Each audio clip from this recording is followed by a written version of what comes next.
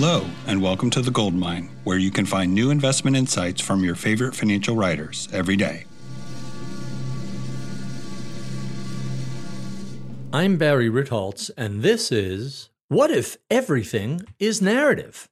Filmmakers use the phrase narrative is everything to emphasize the importance of storytelling to their craft. They understand how a good storyline communicates to the viewer, draws them in, and makes them root for the protagonist. Without a good narrative, even the best casts inhabiting the most wonderful characters risk failing to entertain. Great narratives can terrify you, warm your heart, or compel your attention. It seems that narratives have everything to do with markets these days, which is also creating some new risks for investors. The biggest, most divisive debates are about stories rather than fundamentals, ranging from the utility of cryptocurrencies to whether the current spike in inflation is transitory, and from whether sky-high valuations are warranted to whether or not there's too much fiscal and monetary stimulus. This is in stark contrast to how beliefs about investing have evolved, beliefs based on mathematics and cold, hard logic. The, quote, narrative paradigm, unquote, can be traced to a communication theory conceptualized by the late Walter Fisher, a professor emeritus at the USC Annenberg School for Communication and Journalism. Fisher observed that meaningful communication occurs via storytelling because stories are more persuasive than logical arguments.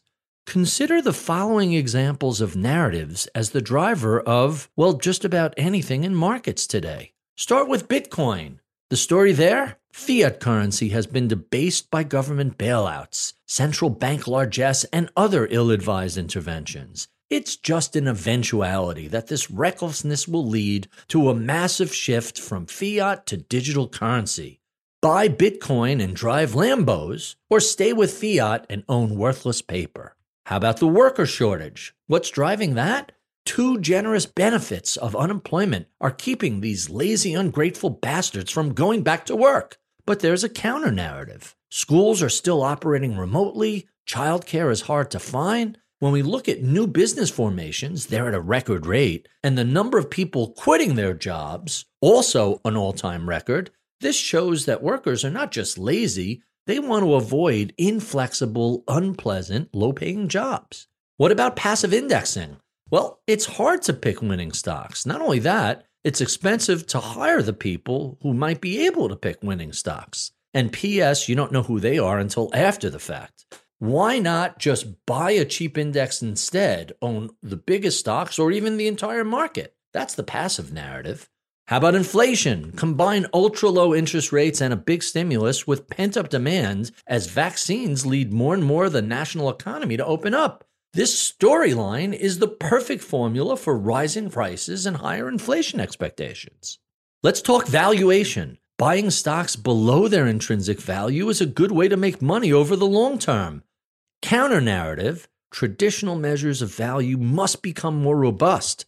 Just relying on price to sales or price to earning ratios is passé. You have to include things like growth rates and intangibles, which are patents, algorithms, business processes. That's why tech stocks are so highly valued. They're intangibles, and pure value investors miss them. At least that's one narrative. Then, of course, the current narrative du jour, the meme stocks. The collective power of the internet can stick it to the man. Wall Street Bets on Reddit, they can identify heavily shorted stocks and as a group buy out-of-the-money calls, forcing a massive short squeeze. It's a gamma play. Power to the people.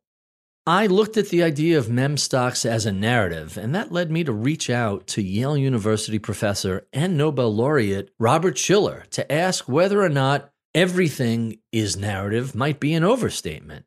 One of the books he wrote is called Narrative Economics: How Stories Go Viral and Drive Major Economic Events. In an email exchange, Shiller pointed out that narrative is but half of it. Quote, a story becomes newly on everyone's lips not because it's true, but because its contagion rate has gone up or recovery rate has gone down. Just as viruses can see a surprising new spread because of subtle mutation, contagion rates of stories are affected by such things as the superficial resemblance to recent events, celebrity connections, even sometimes by their outrageous, daring falsehoods, unquote.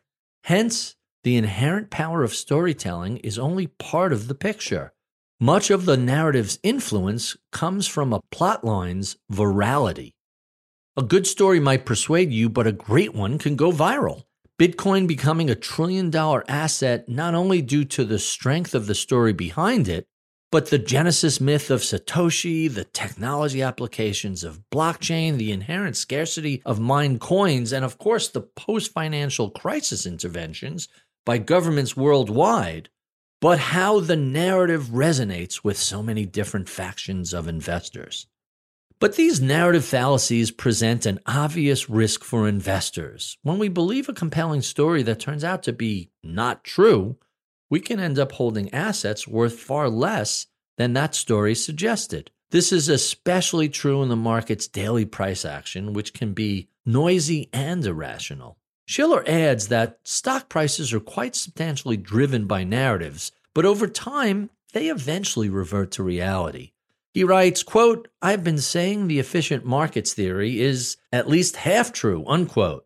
Hence, viral narratives can be the initial driver of higher valuations, but those companies must eventually deliver the fundamentals, revenue growth, and earnings.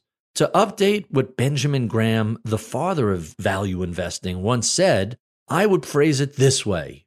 In the short run, the market is a narrative machine, but in the long run, it's a narrative debunking machine.